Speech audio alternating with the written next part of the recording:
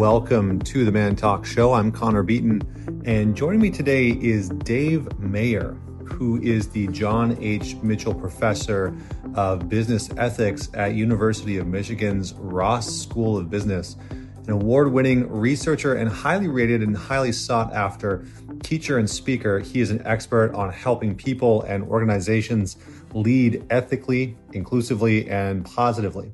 So he is also a regular contributor to the Harvard Business Review and Fast Company, and his research and ideas have been covered in Bloomberg, Forbes, Fortune, Newsweek, NPR, Psychology Today, The Slate, The Atlantic, The Wall Street Journal, and The Washington Post. So in his research and teaching, Dave examines how to help men adapt to a healthier form of masculinity that benefits not only themselves, but all people in their lives. So this is a very interesting conversation. I recently read one of Dave's articles in Psychology Today, where he extensively talked about how when men show and express vulnerability in the workplace, they are often penalized for it, both in their financial earnings and in their ability to move up in promotions. So we cover a few different topics in this episode, from precarious manhood, or how it's hard to sort of get quote unquote manhood, but weirdly easily to lose it. And then we talk about the research on one-dimensional masculinity and the effect of it in the workplace, and then how it's possible to have a sort of balance between that masculine and feminine dynamic without sort of losing or being impacted negatively in the workplace and in life. And so Dave also brings in a good amount of research from a bunch of different studies that have been done over the past several years, both in workplace and outside. And so it's a really interesting look into when men sort of adapt and adopt these sort of more seemingly feminine qualities and the impacts of that. So it's not all doom and gloom. It's some really good insights, some really good research, and even more importantly, a really interesting conversation. So without any further delay, please welcome and invite Mr. Dave Mayer. All right, Dave, welcome to the Man Talk Show. Thank you so much for joining me. Yeah, thanks for having me. So before we dive into what I know is going to be an awesome conversation after reading a good amount of your work, I have to ask you the questions so that my audience gets to know you a little bit better, which is tell us a story about a defining moment in your life that made you who you are today. Yeah, so I thought about this a little bit. And I think one story that really ties into some of what we'll talk about today, and also, some of my professional interests too, is a personal story, which was a few years ago, about, a few weeks short of my 40th birthday. I had gone to the doctor, and I got the call from the doctor that said, yes, this tumor, it looks like it's cancerous, and it was testicular cancer. And so it was shocking, definitely at the beginning. Fortunately, as I read more, it is a form of cancer that's highly treatable. But going through that process, and like a pivotal kind of lifetime coming up on 40, and that's such a male part of the body.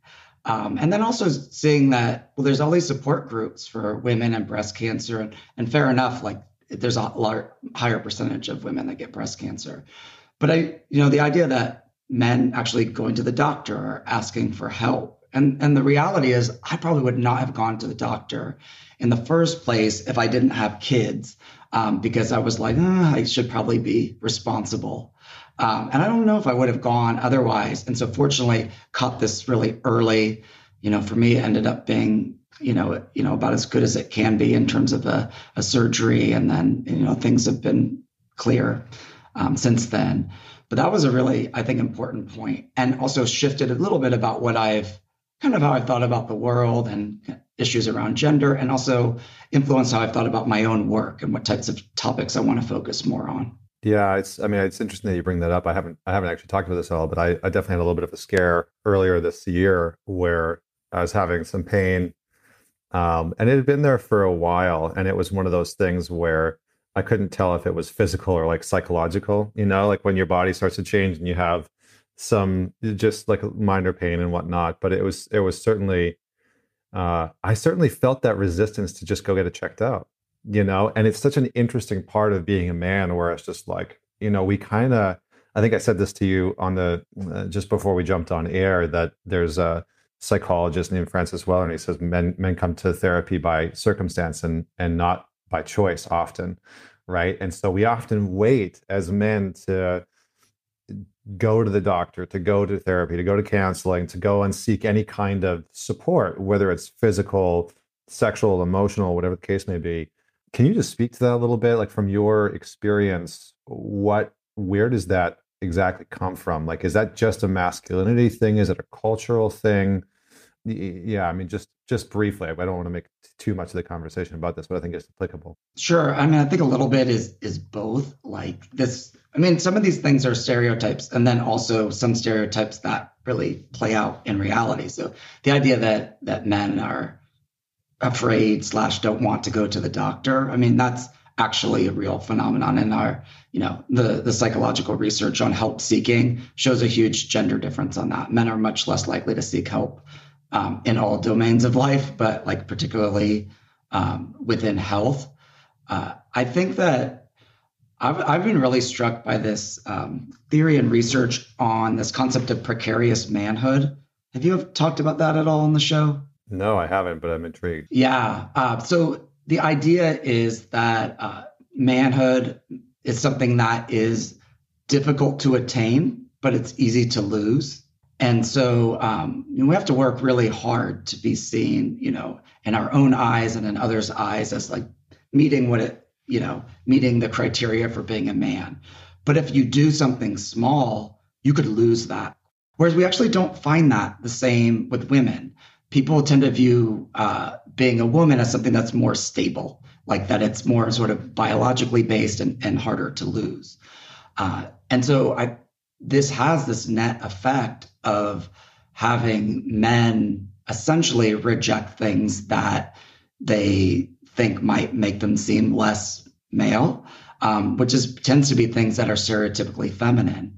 So there's a huge amount of research with like fascinating studies, for example, showing that if you tell a man that he has scored high on a test of feminine knowledge, like things like, about stereotypic stuff, but shopping or flowers or something like that, when given a chance afterwards to choose like doing a puzzle or punching a punching bag, that men are more likely to choose the punching bag, and that they actually punch it with even more force than others.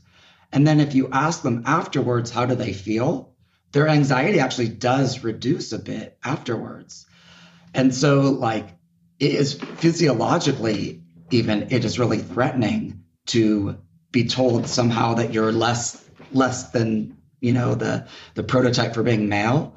And it has a bunch of oftentimes really dysfunctional consequences. So usually it is, endorsing sexist attitudes, being okay with sexist jokes, basically doing aggressive things to prove your masculinity.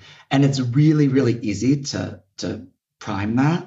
And so I think that's a big piece of what's going on. Of course, some things are like broader in cultures and it's different in different parts of the world. But I think that this phenomenon of rejecting anything that feels quote unquote feminine is really a big part of the issue. Yeah, I mean, it's interesting because first off, I love punching bags. So I really love boxing. It's like in my genes to just want to punch things. So, and that's not, I'm not trying to sound like a Neanderthal or anything there, but I just genuinely really enjoy using my physiological capacities in that way. And I think what I hear you saying partly is, and this is a saying that gets thrown around a lot, is that masculinity is earned, right? And that masculinity is something that we have to cultivate and curate, and we have to develop a sense of it because it's not a granted or given thing. I think I'm curious to hear where maybe something like testosterone fits into this and the sort of cultural norms. But my wife and I talk about this all the time. She's a really prominent couples therapist, and we talk about some of the differences between biological men and women. And one of the things that comes up, because women always say, men don't know what it's like to have a period or to menstruate, and they don't know what it's like to have a child. And it's like, yes. And women don't know what it's like to have copious amounts of testosterone coping through your body that neurologically are shaping your actions, and to deal with that part of you. And there's a lot of research around, people that go through gender reassignment, women, individuals that were born biologically a woman that go through gender reassignment. And then they talk about afterwards having testosterone in their body. And they're like, what is this shit?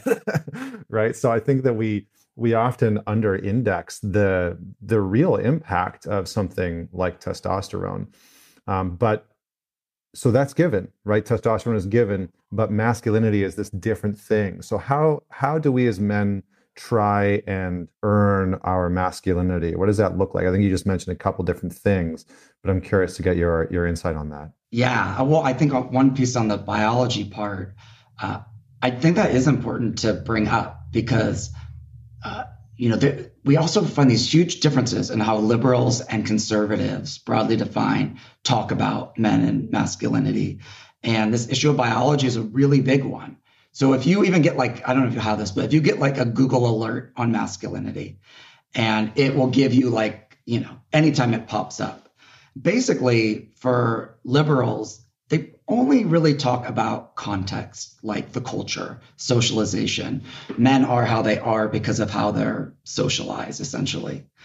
Conservatives are much more likely to say this is mostly a biological phenomenon, like men and women are just different, and that explains what's going on. And every nature nurture conversation, the answer is always both. So it's clearly both of these things. So yes, testosterone, I do think when we think about, something like sex drive and the role of testosterone, we probably shouldn't be sort of making fun of / penalizing men for that. At the same time, you also have to behave appropriately with that. So the other side is you don't just get to act on that, Right. We have to learn how to, and I think this is part of masculinity is earned, is that we have to learn how to cultivate some relationship with ourselves and the capacity to not be in control of ourselves, because I think that's the sort of the wrong language, but how to work with these parts of ourselves that can sometimes feel overwhelming, that can cause us to act sort of wild sometimes.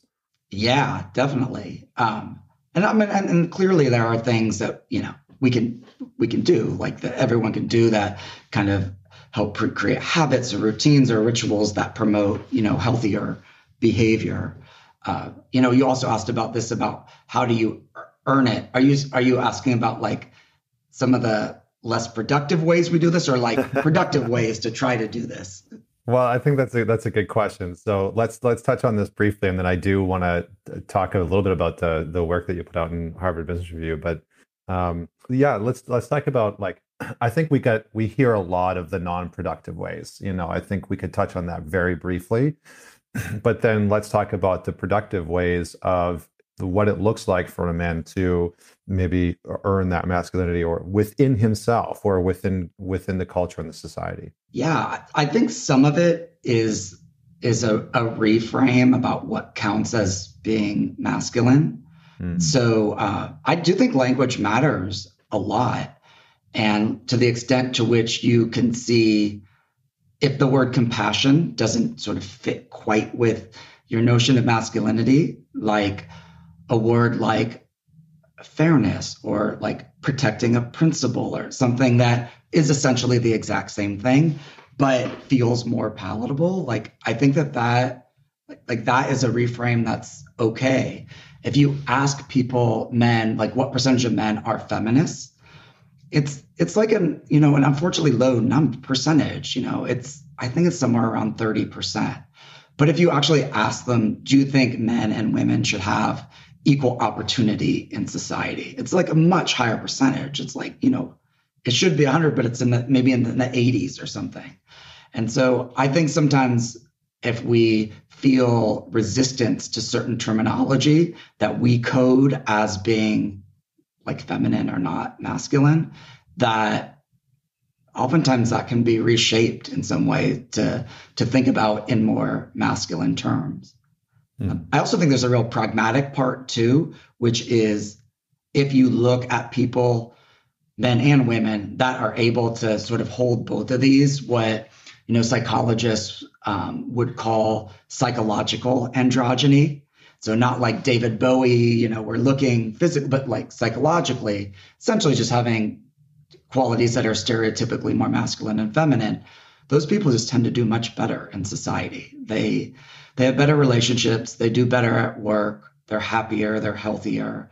And so I think like, even if some of the terms and ideas seem a little bit aversive, just the idea that like men also want to like do stuff and get stuff done and be successful, that also is a way to nudge the guys in the right direction. Yeah, I've always found that, when we can sort of break free from the one-dimensional version of masculinity that mainstream culture, not even mainstream culture, because I think that's shifted quite a bit, but that the sort of old school, I think we've gone through this period of time in the last 100 years, and I think a lot of it was born out of World War I and World War II, these sort of epic wars where we had to compress masculinity down to a few traits in order for, men to be indoctrinated to go out and kill and go to war and be killed.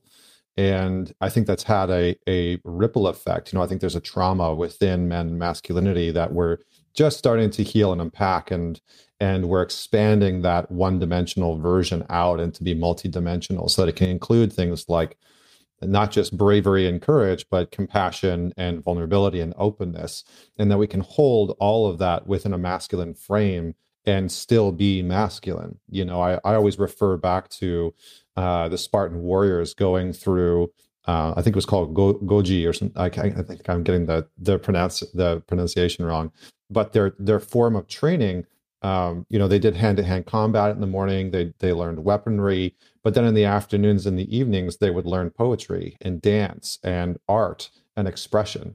And that was still a masculine endeavor, right? It was still something that like the ultimate warriors would go and do. And yet in our mainstream culture, we have stripped away these components from men and said, this is not masculine, this is not manly. And so you have a lot of men that are sort of gripping to and clinging to this very narrow band of what it looks like to be a man. And it all revolves around power and strength and, certain aspects of what it means to be masculine. So let's use this maybe to sort of pivot into some of your work and, this sort of idea of the impact on a man of straying from the stereotypes. You wrote a little article that I read that, how I found you in the first place, where it talks about the impacts of men straying from the stereotypes of masculine norms, right? Like which can lead to lower status and stigmatizing men who sort of show vulnerability. So can you just speak to this a little bit and what it looks like for men to sort of stray from that one-dimensional version of masculinity or straying from stereotypical masculine norms? Definitely. Considerable amount of research on what we call backlash effects, which are essentially when either men or women act in ways that are stereotypically like inconsistent with their gender. And so we see this a lot with women. And I think that has been on the, kind of on our front page a bit more. Things like books like Lean In, and just the awareness that as women are more assertive, then they get backlash for that. And they get called bad names for being assertive in a way that men aren't. And if they don't act feminine enough, like they're not helpful enough, they face backlash. And I think we're realizing more and more that this isn't, specific to one gender, that a similar thing happens for men. So some research shows that when men are more modest, for example, as opposed to being more, not even arrogant, but just super confident, that they can be seen as less competent. There's other research showing that when men are more agreeable, they're nicer, they're sort of easygoing, that over the course of their lifetime, they earn 18% less in lifetime income in a way that women don't face. And so I think I never try to get into the game of, oh, like which is harder, for the men and women. It's ridiculous. Losing battle. Yeah, It's not the right question. It's not the right game. It's not useful. Yeah. of course. Uh, and so I think what I like about this research is just saying, look, like this phenomenon is happening, and what effect does it have if you if men get some type of external penalty for being compassionate, or some work even for being a feminist, or taking parental leave when they then there's already so many things pushing against men acting in these ways that society needs. If there's a penalty on top of that, it just makes it even less likely that will happen. But I will say one caveat here is that I think that if men do display some aspects of more stereotypical masculinity, again, in a healthy way, that then demonstrating these other qualities, you actually get like a bonus. You get like a bump for it. So if you're a really high performer at work and you're assertive and you're also very kind, you get put in a different category. Again, I think in a way that it's a little bit tougher for women necessarily to always be able to get into that category, even when they blend those. Yeah. Yeah. Because it's almost like what's expected of, and again, this is where the sort of social constructs come in and whatnot, but it's almost like what's expected of a man or what's expected of a woman, right? I think like culturally or socially, we've been largely conditioned to expect men to be more direct, to be more assertive.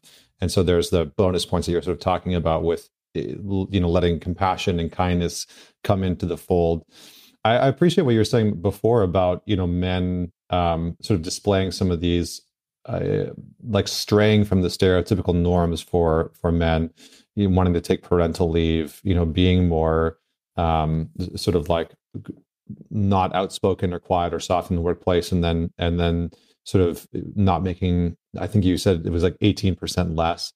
I've certainly seen that, in some of the corporations that I've worked for in the past, where men who prioritized things that were out of the sort of social norms for the masculine to prioritize. Like if work wasn't your single focus and your be all end all. Like I remember having a conversation at work. I was actually just writing about this the other day in the book that I'm developing. One of the guys that I used to work with, he was up for promotion. And everybody knew it. The whole leadership team knew it. Everybody knew that he was sort of like next in line to get promoted. And then he and his wife got pregnant, and he let it be known that he wanted to take parental leave. And I was privy to some of the conversations the leadership team had at that point, where they, a couple of people basically said like, if he takes that leave, then he's not going to get the promotion. And I remember sitting there being like, what the fuck? Like, like this man, and, there's a whole generational background thing there. His father wasn't a part of his life, so he was really wanted to be there for his child. So he's really trying to break, a generational norm of being an absent father. And, I just remember thinking to myself, like, this is such a strange issue to have in the modern workplace, where we are inviting men to break those stereotypical norms.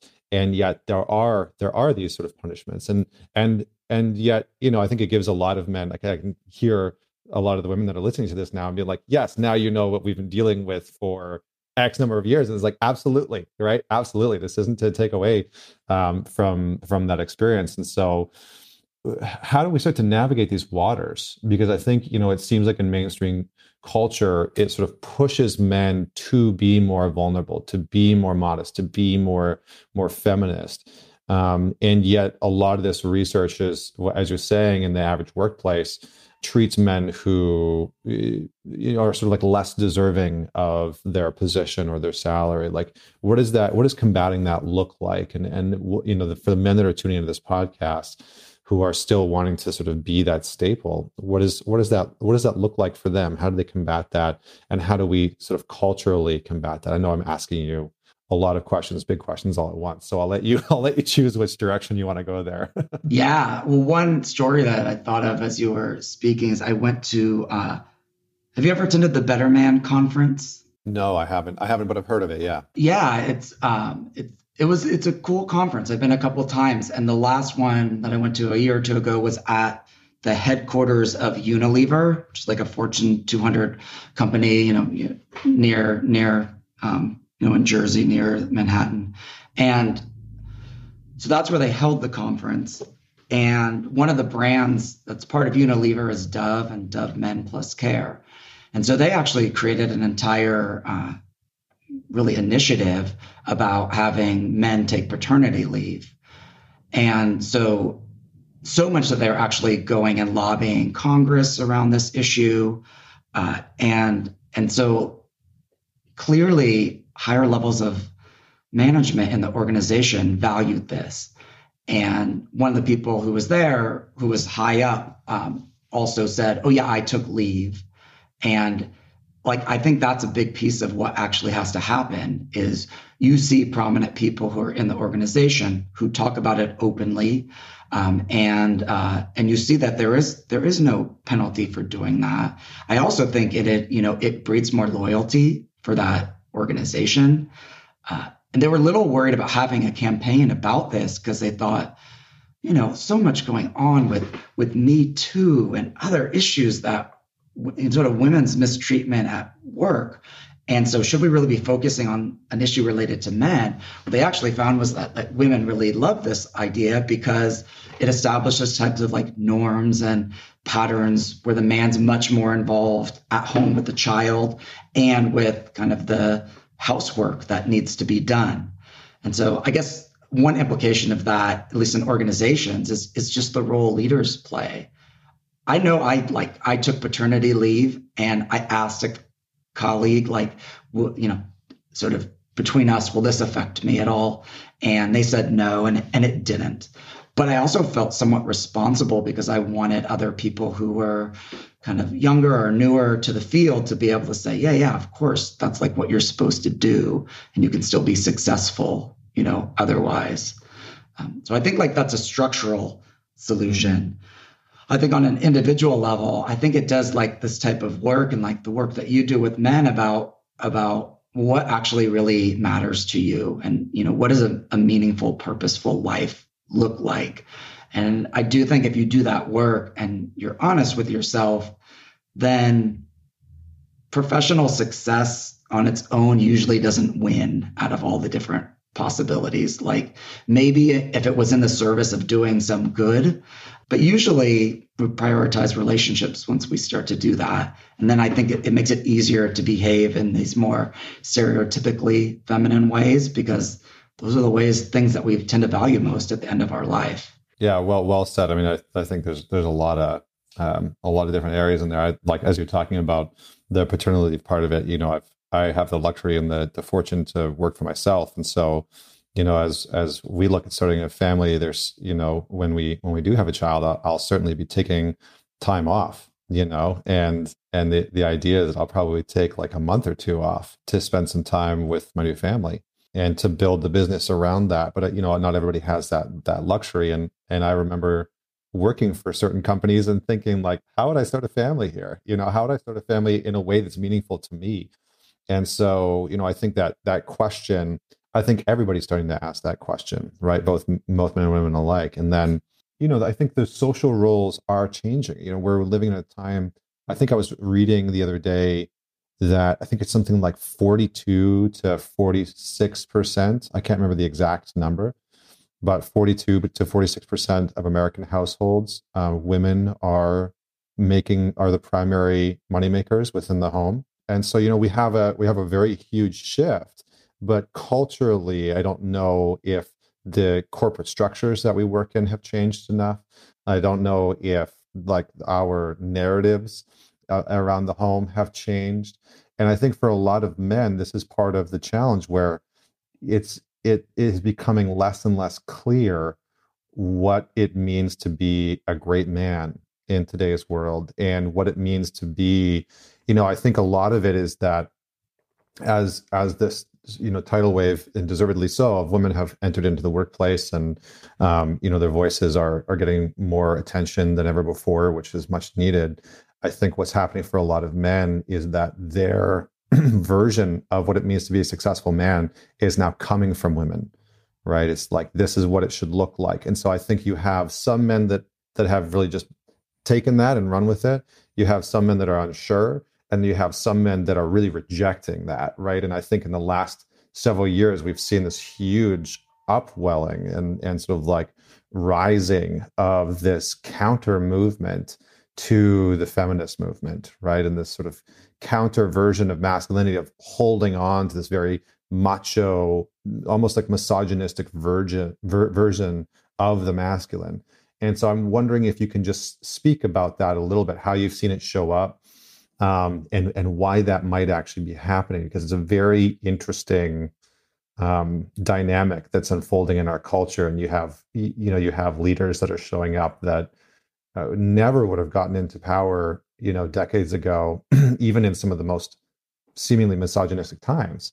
So I'm wondering if you can just speak to that a little bit without us going down the political rabbit hole, which I think everybody's just fucking tired of. Yeah, we're like, the election's over. We don't have to think for a little bit about that. Well, like this idea about breadwinners too. I've heard similar statistics, maybe somewhere around 40%. And given the workforce, COVID has disproportionately hurt women in the workplace. So I don't know how that will affect the percentages, but, women had been over 50% of the workforce, earned 60% of college degrees and graduate degrees, are more likely to be getting into STEM. So like, you can see, it's not hard to predict, what's going to happen here in the coming decade or two.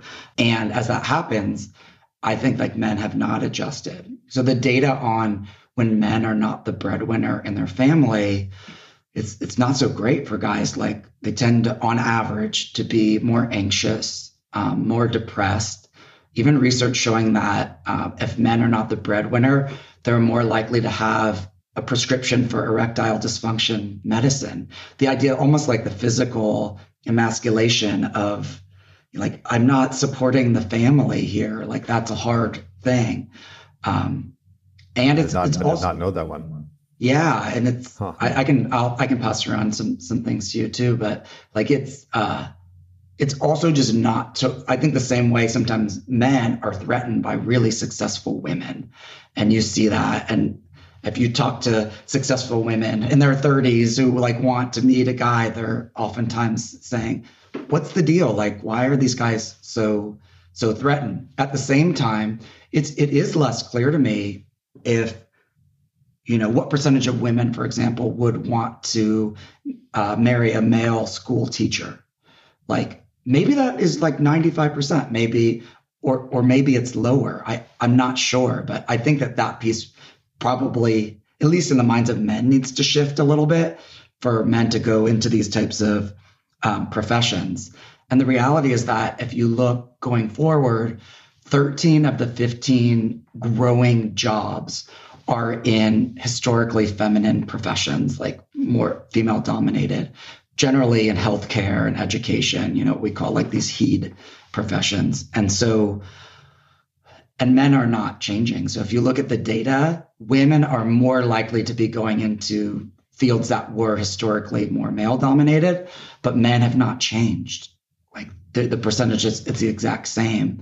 When I talk to people at the University of Michigan and the School of Nursing a little while ago, are they getting more men to apply? Because it's such a great job, and you help people, you make a good salary, and it's pretty much been stuck at 10% for a long time. Like, it's really hard to get men to make that change.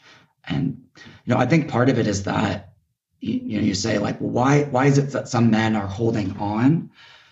I do think when you have been in a position of power and like that men have historically been in, then it's really hard to make that shift. Like, men tend to take charge and have that type of orientation.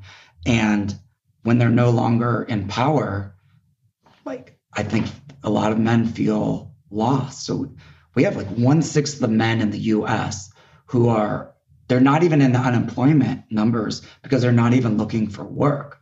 So 1/6 of men who are working ages, I think 25 to 64, are, they're just not working. They're not looking for work.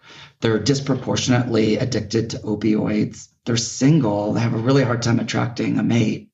And so like this is a piece of the society, I think that's being lost, and they're having a hard time adapting. Yeah, wow. One sixth of men. I mean, it is interesting because you look at the future of something like automation, which is just rapidly replacing male-oriented jobs, right? Like I remember growing up and in a small town in northern Alberta, and one of the guys just after high school got a job like putting handles on ice cream buckets, right? And he was making stupid money at that time. Like this is like 20 years ago, but he was making like $12.50 an hour, right? And I was making $7.50 pumping gas at a gas station.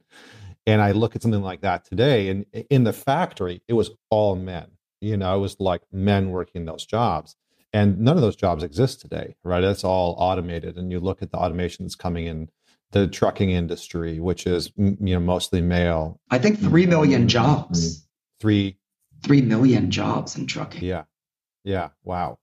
So a lot of these spaces, and it's like, well, what's the plan to not support, but like, what are we doing with these guys? Okay, right? Because I mean, like, if you think about like what is the sort of like worst case scenario for a man, it's bored, unemployed, directionless, and without the ability to have a function in society. It's like, oh, that's fucking dangerous.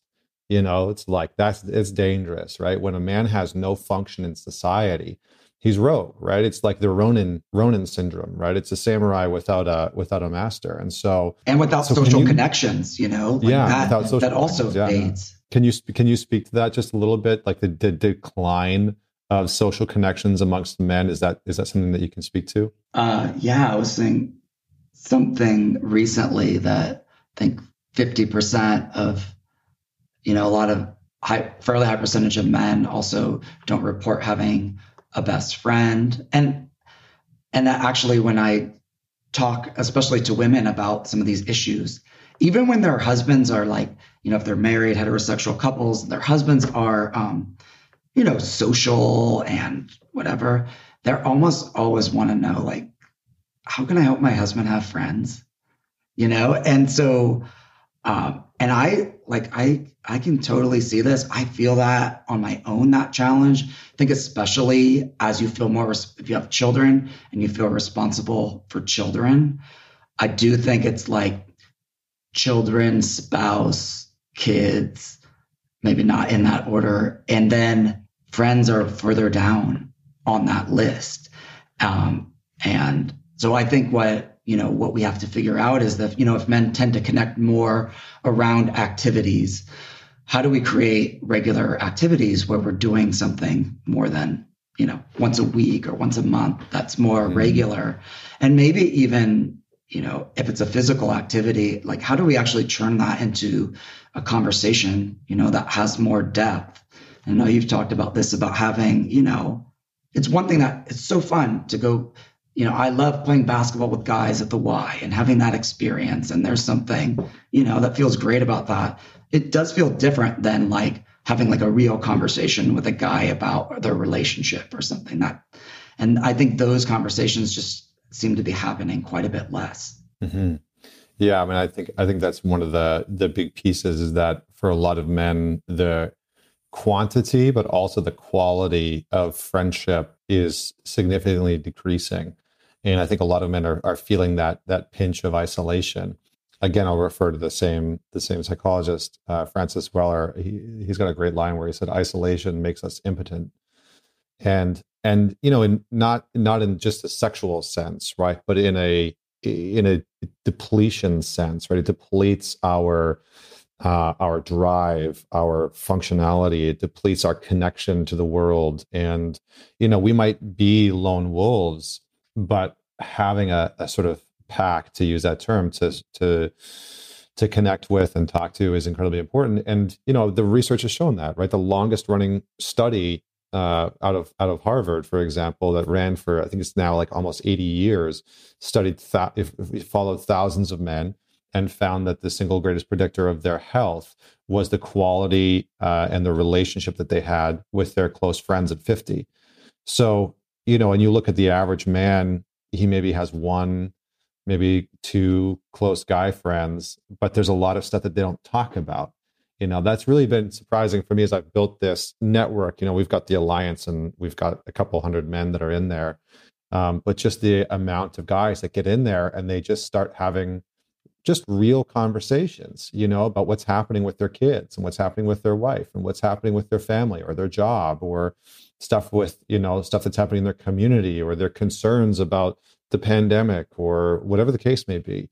And it's just such a refreshing space for them to just dive into and have real discourse that isn't inflammatory, because it seems like a lot of men have interactions that are now online based, and it's not real, right? It's like entertainment. It's completely disconnected. And there's there's a place for these fun types of activities, interactions, and what purpose that serves.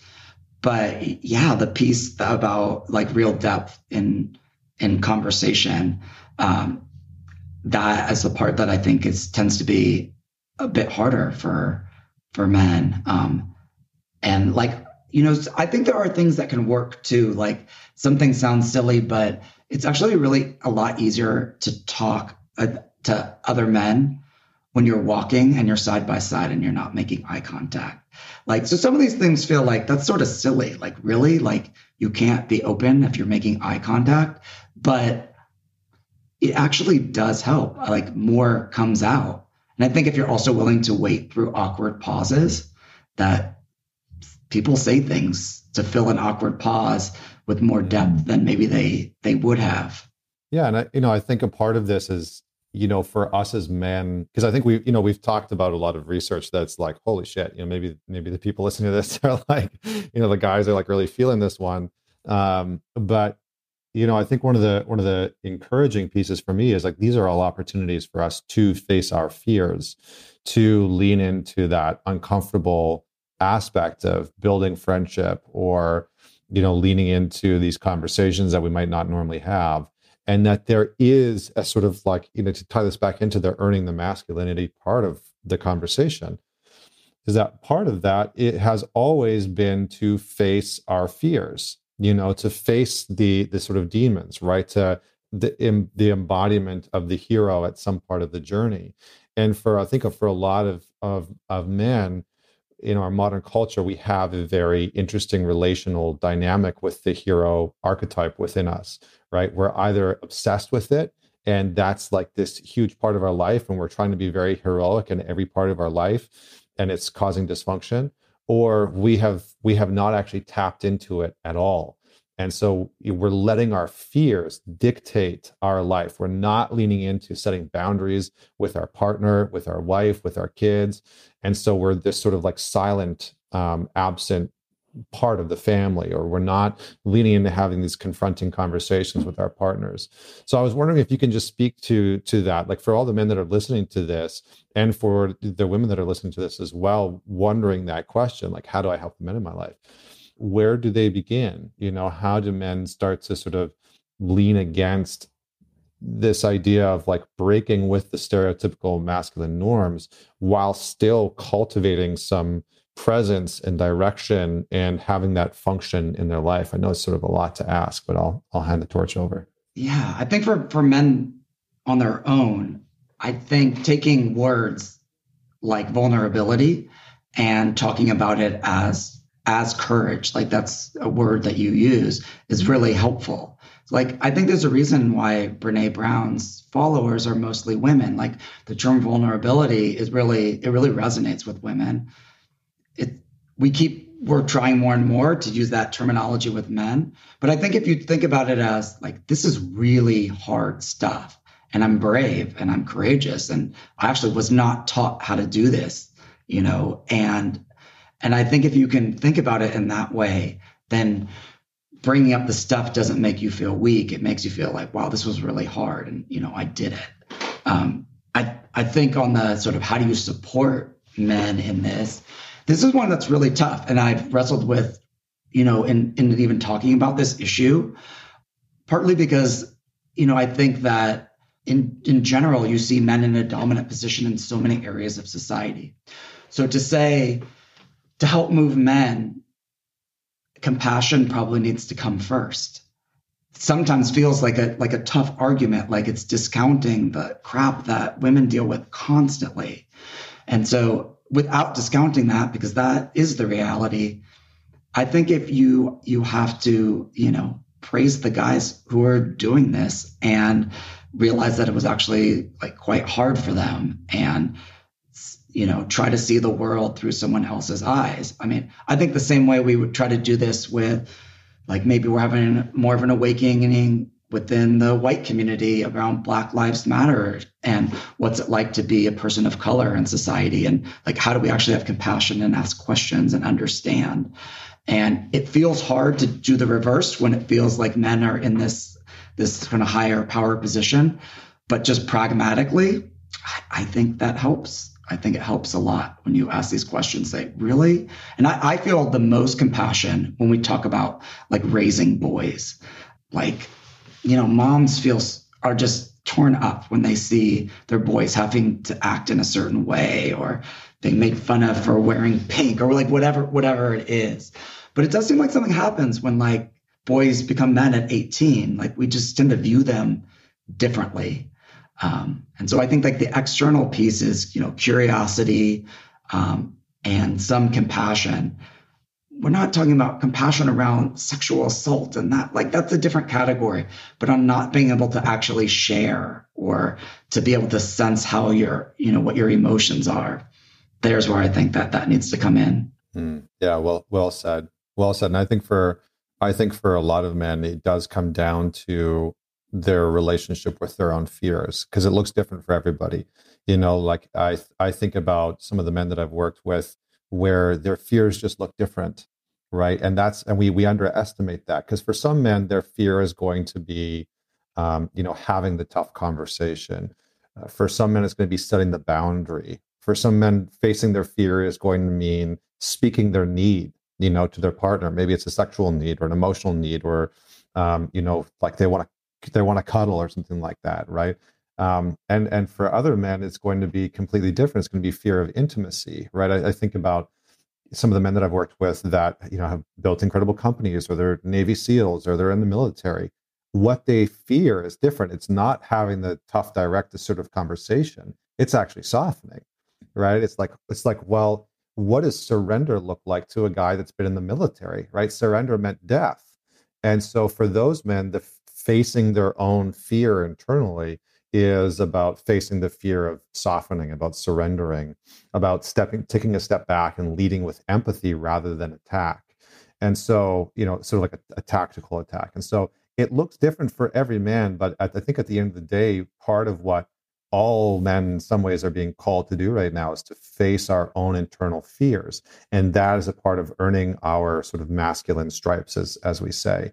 And it does look different for everybody. So any final thoughts on that? And then we're going to have to probably wrap up here. Yeah. I mean, I really love that sentiment that it's, it can look a little bit different for men, but that a lot of it is around like fear and the types of challenges that are faced. Like it's really a hard thing to say. Could you please ask me more questions about myself? Could you, hold my hand here? Like, that's just not a well-rehearsed, thing to ask for most guys, although they, usually need it quite a bit. And so, I mean, I hear you on that. And I see it showing up differently, with my business students and MBA students, where the men come off as seeming more confident, but if you dig just a little bit deeper, like they're just really good at like speaking first, whether they really feel confident or not. And so it comes off that way, and then it just becomes a little bit easier. But if you look at research on gender differences, like it tends to be like pretty small. Men are a little bit higher on self-confidence, self-compassion, but not so much. And so I think they're probably just better at faking that piece, and that the actual fear there exists. And one other point that you were alluding to is I think this conversation about modern masculinity has focused probably more on the more stereotypical male and like essentially maybe how to soften, or we may not use that word, but that idea. But there's a really high percentage of men who don't identify that way, who are like, I'm sweet and I'm like kind of kind and I'm probably going to just get like walked over.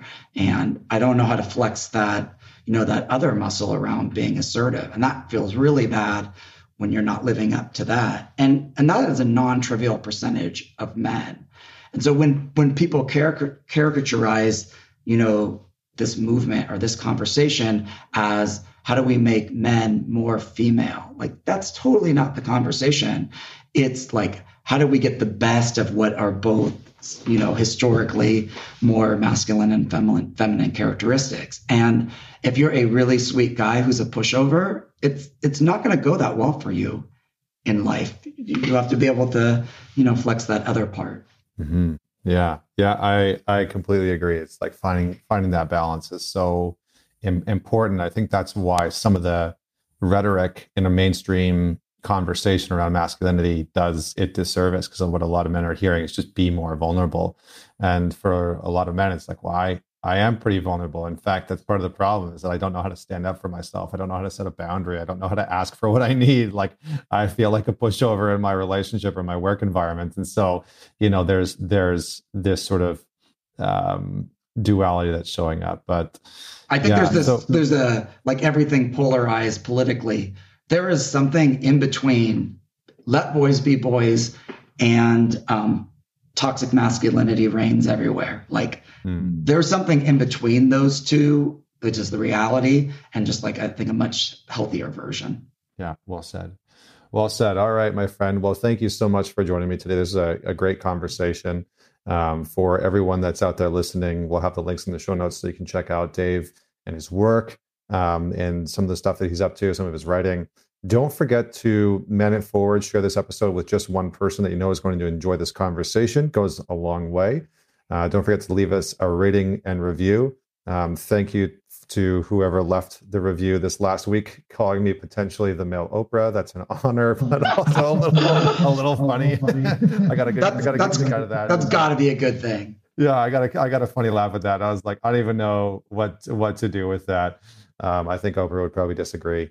But thank you so much. Don't forget to leave us a rating and review, share the podcast. And until next week, this is Connor Beaton signing off.